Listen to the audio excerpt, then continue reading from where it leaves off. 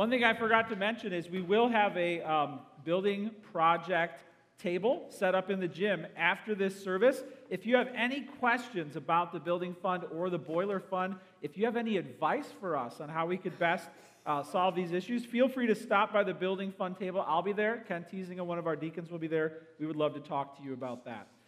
Okay, Faith in the Fire is the new series, Faith in the Fire. Today the topic is poverty and affluence. We learned that there are 6 different things James wants us to learn, 6 different ways God will test our faith. And James wants us to learn wisdom. He wants us to learn trust through these 6 tests. In the back here, conflict, sickness. We also have words and learning to love other people who are in need. Today, the Bible deals with 2 in particular, the topics of money and of time. These are areas of pressure. These are tests that come our way, money and time.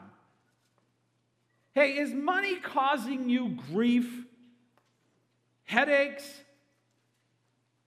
Is your faith being pressed and tried and stretched by money? Are you 100% content with where you're at financially in life? God will use money to test our hearts. And we'll see in the Bible today there's 2 ways that our hearts can be tested. We can have too little or we can have too much.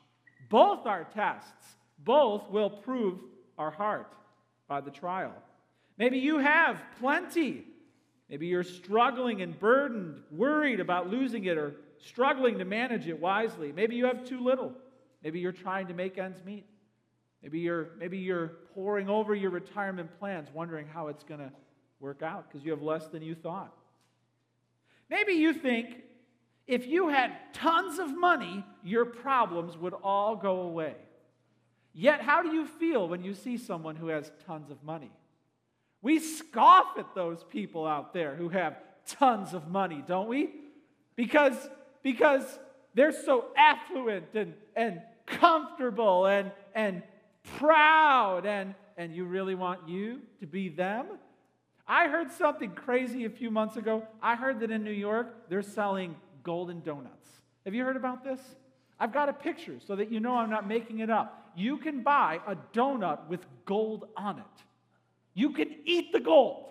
It's a $100 donut, and for $100, it better be edible.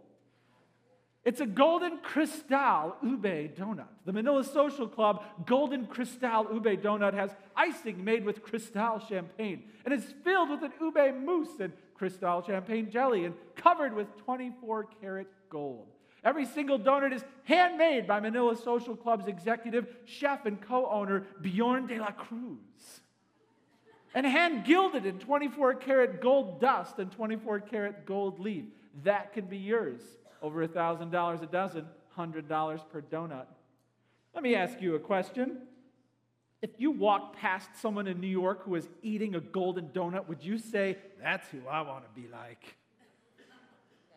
No! If you're eating a golden donut, you have major issues. Big problems. It's too easy to tell ourselves that if we had tons of money, all of our problems would go away, when we know that those who have tons of money have been spoiled too often by their affluence. We're no different than them. The truth is, money will test your heart whether you have it or whether you don't. How can we pass that test? Let's pray and then we'll learn together. Father, we know that you want to grow our faith. You want to grow our faith in many ways. So today, show us through finances, through money, in your word, how our faith can grow stronger and not weaker. How we can trust and love you more and not less when the winds and the weather of our finances change. And we pray this in Jesus' name. Amen. Okay, we're in the book of James, chapter 1, verse 9. The book of James, chapter 1, verse 9. Pastor Dave did a fantastic job last week when he preached from the verses just before this about asking God for wisdom and not being like a doubter who's driven and tossed by the wind. That person will receive nothing from God. In verse 9, it says this, "Let the lowly brother boast in his exaltation, and the rich in his humiliation, because like a flower of the grass, he will pass away. For the sun rises with its scorching heat and withers the grass. Its flower falls and its beauty perishes. So also will the rich man fade away in the midst of his pursuits. Throughout James, you find him contrasting simple things, wise and foolish, rich and poor. He does this to bring clarity to how God's people should walk wisely in that particular area. And here this morning, he talks about the rich and the poor, the haves and the have-nots. There's really only 2 verses we're covering, or 3 verses we're covering this morning. And there's 2 points. The first one in verse 9 says, "Let the lowly brother boast in his exaltation." That doesn't sound right. Lowly stands here for economically impoverished. The poor brother. Brother means he's a Christian. James is a pastor talking to people, most of whom are in the lower socioeconomic class.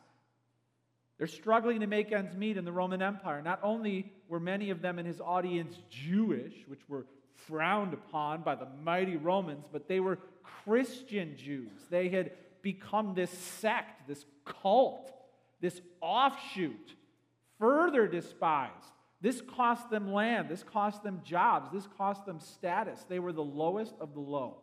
And how can James say to those people, let the lowly brother boast in anything? He says, in his exaltation.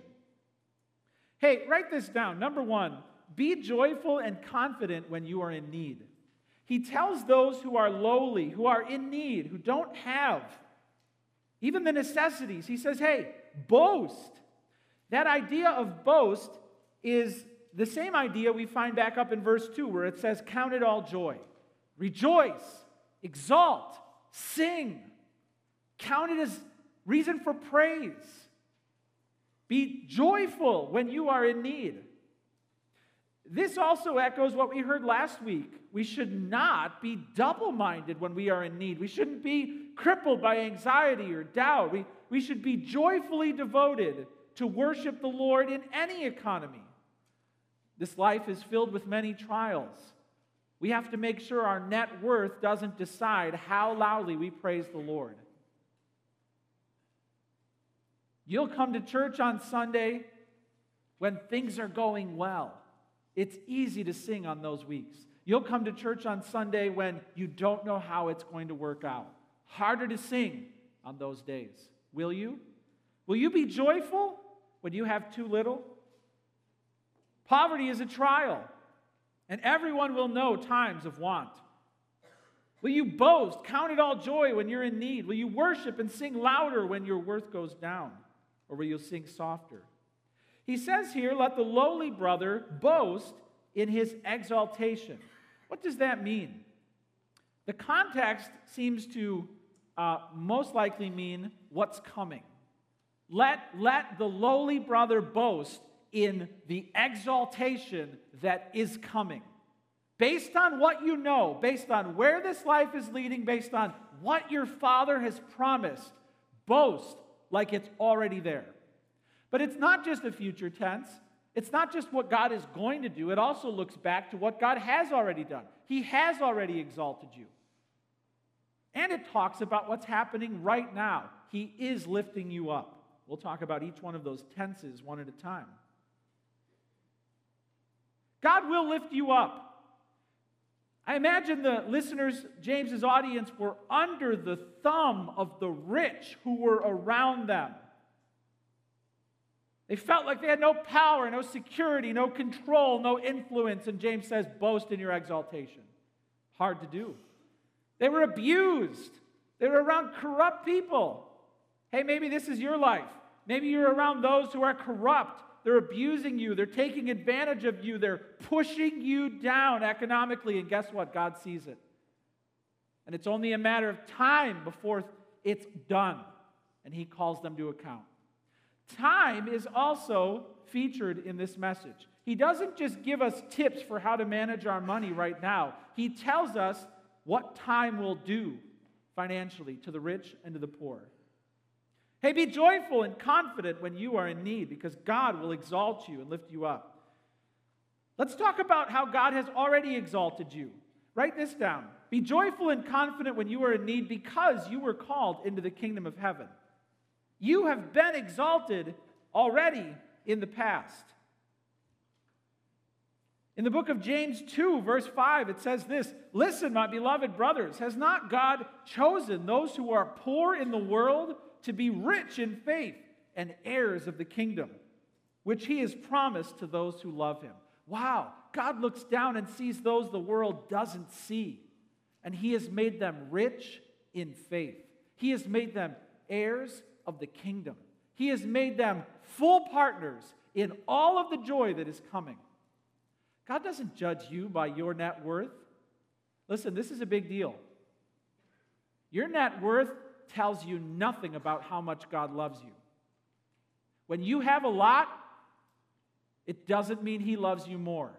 When you have nothing, it doesn't mean he loves you less. He doesn't care what you're worth in the eyes of the world. If you love him, you're his child. He has everything waiting for you in heaven. At the moment you receive Christ as Lord and Savior, you become a child of God. And God is calling even the lowest of the low into his kingdom. In Luke 6:20, we'll put it up on the screen. Listen to what Jesus said. Say this with me together. "And he lifted up his eyes on his disciples and said, 'Blessed are you who are poor, for yours is the kingdom of God.'" There he primarily means the spiritually poor who recognize their poverty before God. But he has the overtones of those of them that are lacking even the basic needs. Don't let anyone or the world make you feel small because of your income. Don't gauge your own worth by what's going on in your portfolio. God loves pouring his love on lower class, ordinary folk. Look what he did to David. David was the shepherd boy. He was basically in charge of a petting zoo. He didn't even get to go off to battle when there was war in the land. And yet when Samuel came to town and looked at all the big, strong, tough, handsome brothers, he's like, "Yeah, you got anything better than this?" And in came the little shepherd boy, and Samuel said, "King, king, mighty warrior." God looked down at Joseph when he was in jail, falsely accused, rotting, life sentence, and overnight God made him ruler of Egypt. God looked down on Mary, lower class Mary, and sent his son down to be born into her family. They had nothing. He was a carpenter. Poor family. God could have chosen the palace. Instead, his son was placed in a stable, in a manger. His own son was sent down into poverty. God calls us into the kingdom of heaven, the lowest of the low. Hey, maybe you're tempted to feel powerless or unimportant or helpless because of your finances. In the eyes of God, you're priceless. He spent his son to buy you out of slavery. Never doubt how valued you are by him. And don't let your money tell you how much you're worth to God. Be joyful and confident when you are in need, because you were called into the kingdom of heaven. Next, jot this down. Because you are greatly loved and richly blessed. Right now. You were, if you put your faith in Christ, exalted to the status of partner, son of God. You are right now being exalted. In that sense, where it says, "Let the lowly brother boast in his exaltation," it can be read a call to you as you're struggling to boast right now because God is lifting you up. He's hearing your prayers. He's meeting your needs. You just don't see it yet. We're supposed to pray as if God has already answered our prayer. We're supposed to believe that we have it before we have it. That's confidence. That's boldness. That doesn't mean God always gives you what you want. I'm not preaching a prosperity gospel here. That's a false gospel. But listen, while you wait, assume you have a yes until God says otherwise. That's the heart of the bold child of God. My Father has heard me. He is lifting me up. This is a big deal. He is not failing to love me. Say that to yourself. He is not failing to love me. Never once. Not now. He is lifting me up. I just don't see it yet. Where's your faith? You are greatly loved and richly blessed by the Lord. Right now, He wants to secure you. Right now, He wants to satisfy you. Right now, He wants to show off His ability, again, to meet your needs. He is generous, and He promises to provide when you ask, time and time and time again. Do you have this confidence? Lauren and I have gone through many trials. We've experienced many different needs. We were both teachers, and after the first year of being married, we found out we were pregnant. We were going to wait 5 years to have a baby. 1 year in, our daughter Ellie couldn't wait to arrive into the world. So we got pregnant a year in. She was born in our second year of marriage. Then we started building our family up, and God called me into ministry in 2002. So we had just, He started prompting me into ministry. So I went part-time into ministry, and then by 2004, I was ready to turn and leave teaching behind and become a full-time pastor of a smaller church that couldn't pay my salary. They said, we've got about half of what we'd like to pay you, and we're trusting the Lord that the other half will come in once you're on staff. And I said, I'll do it. God will do it. And He did. We never missed a paycheck. Came on staff 2004 as a full-time pastor, and Lauren stayed home. We had made that commitment before we were married. Hard times. 2004, Cassie came along just before I left teaching behind. Then I started seminary at Moody, and I didn't know how a penny of that would be paid. We didn't have money for me to get Bible training. And people one by one started approaching me. We never asked for a dime, and people started giving us money for seminary, over $25,000 over a 4-year period. I never paid $1 for seminary. We never asked for $1. God brought it all in.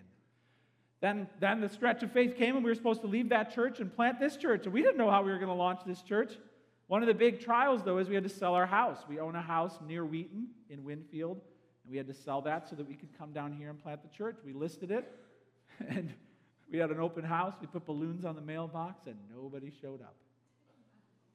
I was like, God, I'm doing great things for you. I'm planting a church for you.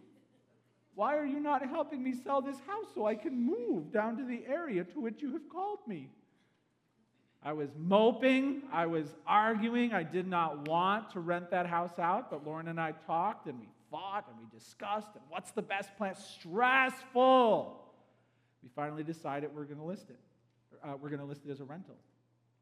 And God brought this woman along, single mom, widow, sound biblical? Single mom, widow, comes along, and she's like, I want to rent the house. And I'm like, how can you afford this house? Oh, well, I've got a fund. I'm like, all right. She said, the only thing is I don't really like writing checks, so can I just give you one check for the whole year? Sure. That was in 2010. We're going on the 7th year, and she's giving me one more check for this whole next 7 years in a row. She's given me one check because she doesn't like to write checks. Does that sound like a God thing to you? That sounds like a God thing to me. So I poured contempt on my pride and learned a ton. But what I really was learning was I'm greatly loved and richly blessed. God wanted to lift me up out of my need. I just had to trust Him. He's sustaining us in that area. I don't know what your trial is right now, but you have to bring it to Him. You have to trust that He is already at work because He loves you and He wants to bless you. Don't believe the lie that if you just had more money, all of your problems would go away. Honestly, if God looks into your heart and He knows more money would diminish your relationship with Him, why would He give it to you? God, what I really want is for you to be unnecessary in my life. Please give me money so I can make that happen. He will never do that. And if you're praying and longing and hoping for you to never need God again, repent of your pathetic prayers, because God won't answer them. Jot this down. Be joyful and confident when you are in need, because you were called into the kingdom of heaven, past tense. You are greatly loved and richly blessed, present tense. And you will soon share in Christ's inheritance, future tense. It's coming. You will be exalted. You will be lifted up. God wants you to find security by believing His promises before they happen. God wants to be the authority on the future that you are expecting. There's so much uncertainty when it comes to money. What's going on in the economy right now? Oh, the China bubble's going to burst. Oil keeps dropping lower and lower and lower. What's going on in the world? We're so afraid. We have all this money and we're so afraid. We can't defend ourselves. We know it. We're afraid. We're terrified. Why are we launching missiles off the California coast to intimidate our rivals? Because we're terrified that they're going to find out we can't protect ourselves. There's so much uncertainty because money can't protect us. We know that. And in your life, money can't protect you. But soon you will share in Christ's inheritance. You will be exalted, and nothing can change that. In Ephesians 3:8, it says this. The Apostle Paul wrote, "To me, though I am the very least of all the saints, this grace was given to preach to the Gentiles," listen, "the unsearchable riches of Christ." The gospel and all that comes with Jesus here is described as unfathomable wealth. When you find Christ, you find everything. He is the treasure of God. You don't need anything this world can give you anymore. You'll leave this world empty-handed, and you'll never need anything again. What does that say about how much hope you put in the gold of this world? It's all fool's gold. None of it will make it through the fire and on into eternity. So guard your heart against what you want your future to be about. You will be blessed with unfathomable riches in heaven.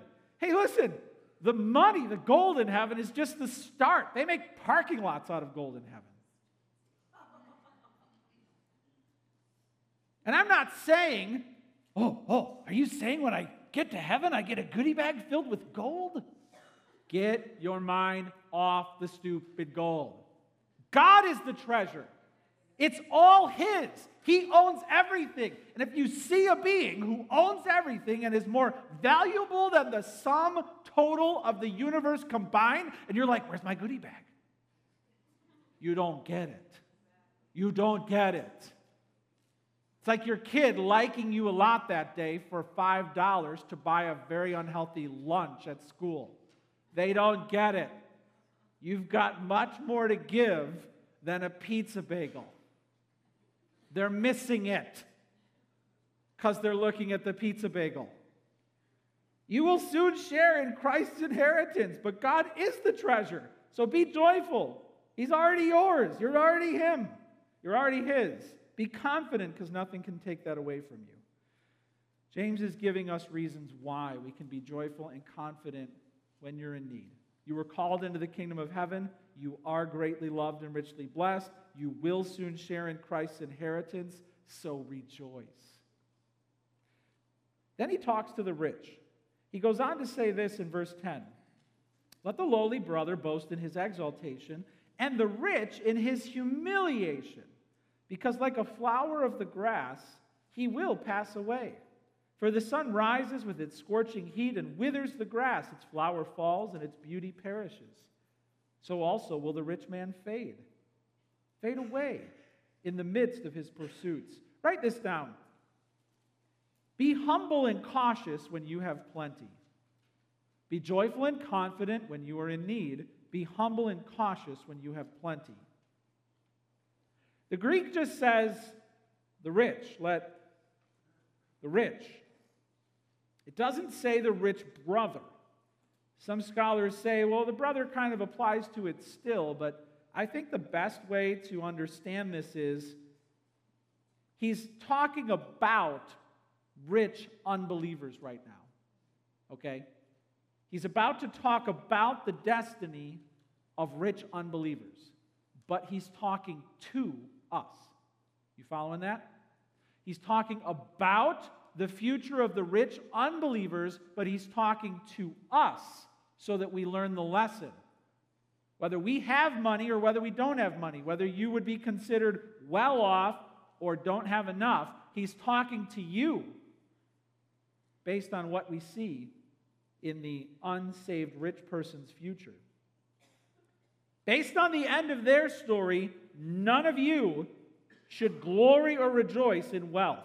Therefore, humble yourself and be cautious, because money is testing your heart. Humble yourself and be cautious, because money is testing your heart. Catch that again. The rich should boast in his humiliation. What does that exactly mean? That means that when you have money, you're tempted to boast in money. But if you look at the end, if you look at where the time will take you, you'll lose it all. Based on the fact that you will lose it all, boast in your humiliation. This is a way of him mocking the rich. When they glory in their money, he's saying, keep talking, keep talking, keep talking. You're boasting in your own downfall. The more you talk, the worse the fall will be when in the end, you unbelieving, rich oppressor who's holding my people down. In the end, it's all gone. He's kind of mocking them. Keep talking. Boast in your total downfall. Based on that, we should guard our hearts against what they're boasting about. There are many in our world who have a lot of money, and they really want you to know they have a lot of money. Perhaps you've heard of a man named Donald Trump. If you haven't heard of him, he lives in a pull out the article here. He lives in a $100 million apartment in New York. We've got pictures of it. He really wants you to know how wealthy he is. He's got gold everywhere. Floor-to-ceiling marble, ceilings painted with scenes from classical Greek myths. He lives in the 66th floor penthouse overlooking Central Park. 24-karat gold accents, platters, lamps, vases, crown molding, and he bought his son a toy Mercedes to drive around the place. He really wants you to know just how rich and famous he is. He reminds everyone all the time how successful he is in business. Inherited hundreds of millions of dollars. He glories and revels in his wealth. He flaunts his wealth. In addition to New York, he's got other places. He's got an 80,000 square foot mansion in Palm Beach, Florida, 58 bedrooms. 58 bedrooms. What caught my attention after the recent Republican national debate is in an interview right after the debate, Donald Trump said, "I'm a strong Christian." And he suggested that the IRS audit was happening maybe because of his faith. All right. I'm not weighing in on who we vote for president, whether or not Donald Trump would make a good president. What I am weighing is how he presents his wealth and how he describes his faith. To think that the IRS has looked into his life and found him to be such a strong believer that they really need to religiously discriminate against him is laughable. It's laughable because of just how big of a deal his money is to him. This message in James chapter 1 is for him. Let the rich boast in his humiliation, because like a flower of the grass, he will pass away. He will soon come to nothing. This is a message for him, and it's a message for you. Based on what will happen to the boastful, bragging, self-conceited rich man who glories in his wealth, guard your heart, because if that's his end, what will be yours? Do you see how this plays out in real life today? We're supposed to be humble and cautious when we have plenty. We're supposed to guard our heart against glorying in greed. If we boast and trust in riches, soon time will take it all away. If we assume because we have money, God must be with us, we're fools.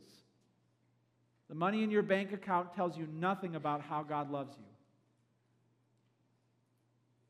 There's a danger in being double-minded, two-souled, loving money, trusting money, and yet saying you love God at the same time. It's impossible. The Bible says it's impossible to set your heart on money, to glory in money, and to love God at the same time. One of them is your master. one of them is your servant. Be humble and cautious when you have plenty. Why? Well, write this down. Because you were called down from worldly glory. It says that the rich man is supposed to boast in his humiliation, being brought low. What does that actually mean? Well, the rich man, whether he's a Christian or not, is being called down from his worldly glory. He will, in time, be stripped down from his worldly glory to rags. It's coming. So, in advance, in the book of James, James is calling down these rich fools from their worldly glory now, before it's too late. And God is calling Christians who have more than they need to avoid the pitfalls of the rich of this world. Looking back to your past, do you understand that when you were saved, you were brought low in the eyes of this world? God chooses the despised, the lowly, the things that are not. He didn't look into your life and see all the value that you have and say, I got to get that guy on my team. Jesus says, if you don't forsake everything you have, you can't be my disciple. Meaning you are willing to give it all up at his command. None of it has your heart anymore. That's step one to being a follower of him. Leave it all behind or you can't follow me. You recognize none of it's yours. All of the worldly glory in this life goes away. You have been humiliated and humbled, and you've become a Christian, the mockery of the world. You have a new identity. You have been called down from worldly glory. Why? Because money can't secure your future. Never could. Money can't solve your problems. Never could. Money can't satisfy your heart. It never will. He who loves money never has money enough, the Bible says. It will never be enough because it can't satisfy you. Only God can. But it's possible to have money and to glorify the Lord. It's not like everybody who has money, Jesus is going to show up and say, it's time to give it all away. You can have money and you can still glory in Christ. I love that the new show Fuller House just came out. How many of you watched the first episode of Fuller House already? Come on, put your hands up. Men, don't be shy. My hand is up. I watched it. I watched the first 2 episodes. My kids loved it. I loved it. My mom loved it. For the first time, my mom is going to join Netflix because she wants to watch these episodes. Fuller House, they're back. The 80s spectacular hit Full House has now become Fuller House. And over there on the right is Candace Cameron Bure. She's Kirk Cameron's sister. She is a strong evangelical Christian who has stood her ground, even though she has resurged in the limelight recently. She's been on Dancing with the Stars. She was on The View for a while. Here's a picture of her on The View. On that episode in particular, she had to stand her ground on her view on homosexuality, gay marriage, and whether a cake baker should be forced to make a cake for a gay wedding. And wow, standing her ground. And every chance she gets, she is making much of Christ. You go to her website and she has a testimony about how she found Christ and her brother told her that she was breaking God's law, and she humbled herself and repented, and she calls everybody who hears to repent and to receive Christ as Savior. Her brother Kirk Cameron was driving along. I think he was 18 years old. He had more money than you'll ever have in your life as an 18-year-old. And he pulled over on the side of the road and he felt empty and bankrupt before God. He gave his life to Christ. There are people who have money, but money doesn't have them. They've been called down from worldly glory. How foolish it would be if we chased the dreams that disappointed them. There's nothing there at the end. Jot this down. Be humble and cautious when you have plenty, because you're dying like a flower. It says here, let the rich boast in his humiliation, because like a flower of the grass, he will pass away. This is poetic and pretty, but it's also a dig. James sees the richest guy at the most luxurious party in the finest clothes with the biggest ring and the bling, and he's like, prettiest flower on the dying field. It's like a slap across the face. It's a poetic slam. Oh, yeah, good looking, dead by sundown. Like a flower of the grass, he will pass away. Our own mortality should humble us. The imagery here in James is found also in Isaiah 40 and in Psalm 90. You can check those passages out later, but this is a common way of describing the brevity of life for all of us. And based on the fact that we will soon be like a flower, blooming by morning, dead by evening, we should be careful what gets our hearts. The flower symbolizes how the rich look. But then it goes on to say this in verse 11, "For the sun rises with its scorching heat." What does that mean? This imagery means the sun will come up, and it's not a good weather day to be a flower. There is a scorching, hot wind, a baking solar heat coming down on the dry climate around Jerusalem. The locals would have known exactly what this means. The same sun and weather and rain that caused the flower to grow up is now different. And the wind in Jerusalem can get so fast and so hot, in a day, all the flowers of the field can die. This sunrise, this bad weather coming up, can symbolize divine testing or judgment. Meaning, like the man who built his house on the sand, when that day comes, nothing will be left of him by evening. He doesn't have the root system or the foundation to survive the test. This is a symbol of divine judgment coming. When his time comes, all of it's going away. Bad weather, everything changes. The rich are fragile, they're perishable, beautiful for a moment, quickly buried and forgotten and replaced.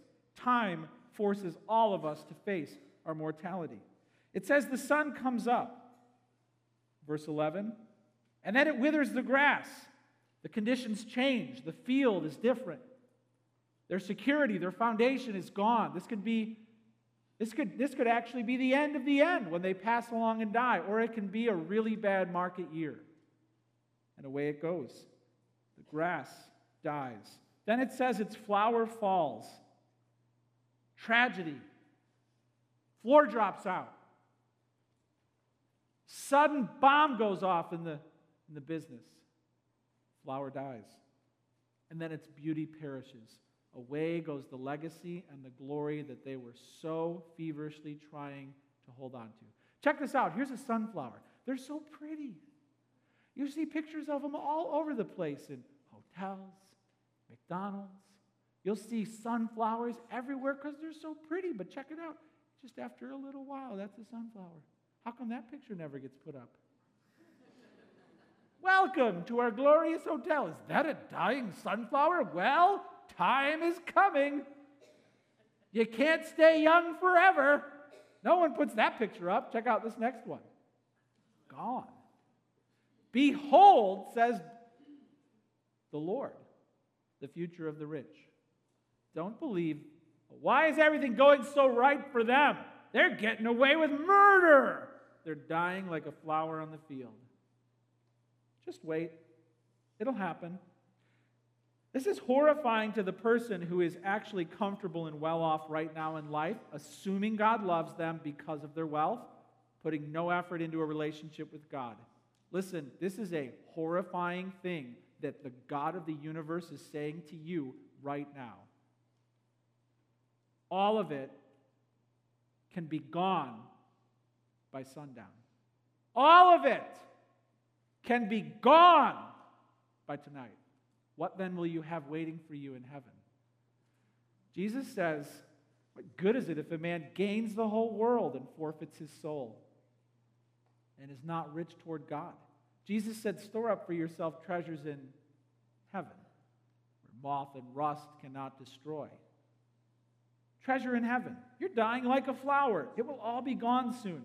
Time helps us to face our own mortality. And in the end, time will ultimately claim every penny that is now yours. It'll all be in the junkyard. Money cannot secure your future. You're dying like a flower.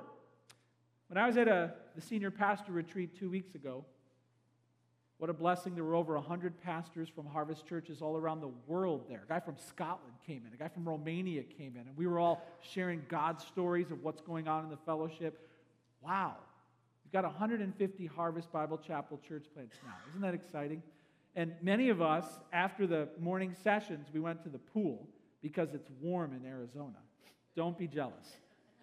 So we're by the pool, and I went up to the bar to get water.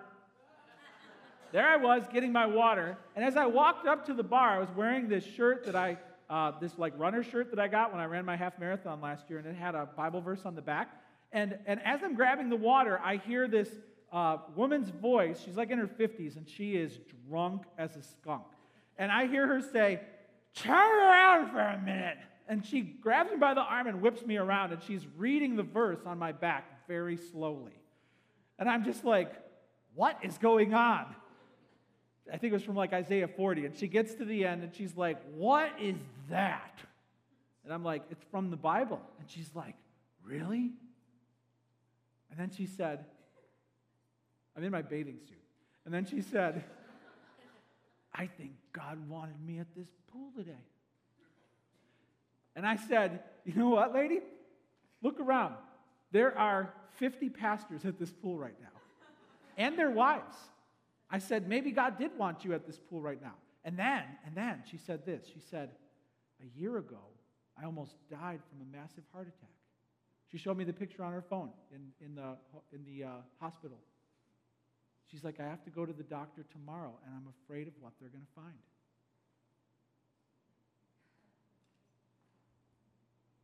And then she said, "Why am I still alive? Why am I still alive?" So I turned around and I got Pam Borenstein, who is the pastor's wife of Bill, the church plant in Phoenix, Arizona. And she's one of the most godly, amazing women on the planet. And she walks right up to this woman and gives her the biggest hug on earth and says, "Sweetie, what's the matter?" And they talked for like an hour. She invited her to come to Harvest Phoenix. I got to follow up and see what happened. Was that a God moment? Was that woman faced with her own mortality, terrified of going to the doctor, knew that she should have died a year ago? Doctors don't know why I'm still alive. Realizing that we are like that flower changes how we view this life. Soon, you'll be gone. So will I. What then of our money? Jot this down. Here's the last subpoint. Be humble and cautious when you have plenty, because you were called down from worldly glory, because you are dying like a flower. And write this down, because you will soon lose everything on earth. It says here, the sun rises with its scorching heat and withers the grass. Its flower falls and its beauty perishes. So also will the rich man fade away in the midst of his pursuits. This describes the guy who had all of these plans, and on his way, in the midst of the business, down he goes. Never got where he was going. And never will. And never will. Not in the next life either. How different is your destiny when you lose everything on this earth? When you die and let it all go, you claim everything God has promised you. So much fear as people try to secure their existence through money and prosper in the eyes of this world. Listen, later on in the book of James, he says the judge is standing at the door. It's as if Jesus is right there at the door and he's about to call your name. Given that urgency, turn away from the lies of the fool's gold of this world. Stop huffing and puffing and panting and lusting after the glory of this world. Your Father has you set for eternity. Don't chase what they chase. Don't believe what they believe. Soon you will let it all go. Then your future will begin. Listen, if you have plenty and you're tempted to feel powerful and important and influential and glorious, in the eyes of God, you are nothing without Christ. Do you know that? In the eyes of God, you are nothing without Christ. But if you humble yourself and repent and accept Christ as your Savior, you have an inheritance in heaven that will never spoil or fade or pass away. Our time is up. Let's stand together so I can dismiss us in prayer. Let's stand and close in prayer. Father in heaven, I wonder if there are some who are here this morning and they have never received the true riches of Christ. They have never, O Lord, called upon Christ, in whom are all the treasures of wisdom and knowledge. They don't know the peace that comes when God pours all the spiritual blessings in Christ into their soul. Lord, maybe right here and right now, that man or that woman will once and for all forsake their quest for the treasures of this life, just as Moses turned away from the treasures of Egypt. And they will ask Christ, save me, forgive me. I repent of my greed and my covetousness. I repent of my glorying in this life. Give me treasure in heaven. Give me yourself through your Son. Forgive all of my sins and give me the hope that one day I will walk streets of gold. But even better, I'll gaze upon your beauty without end. Lord, I pray that you would give that person who prayed that prayer the peace that transcends understanding. Pray that you would walk them through all of the deep trials of this life and help them to know, by faith, one day they will see your glory. We pray this in Jesus' name. Amen. Amen.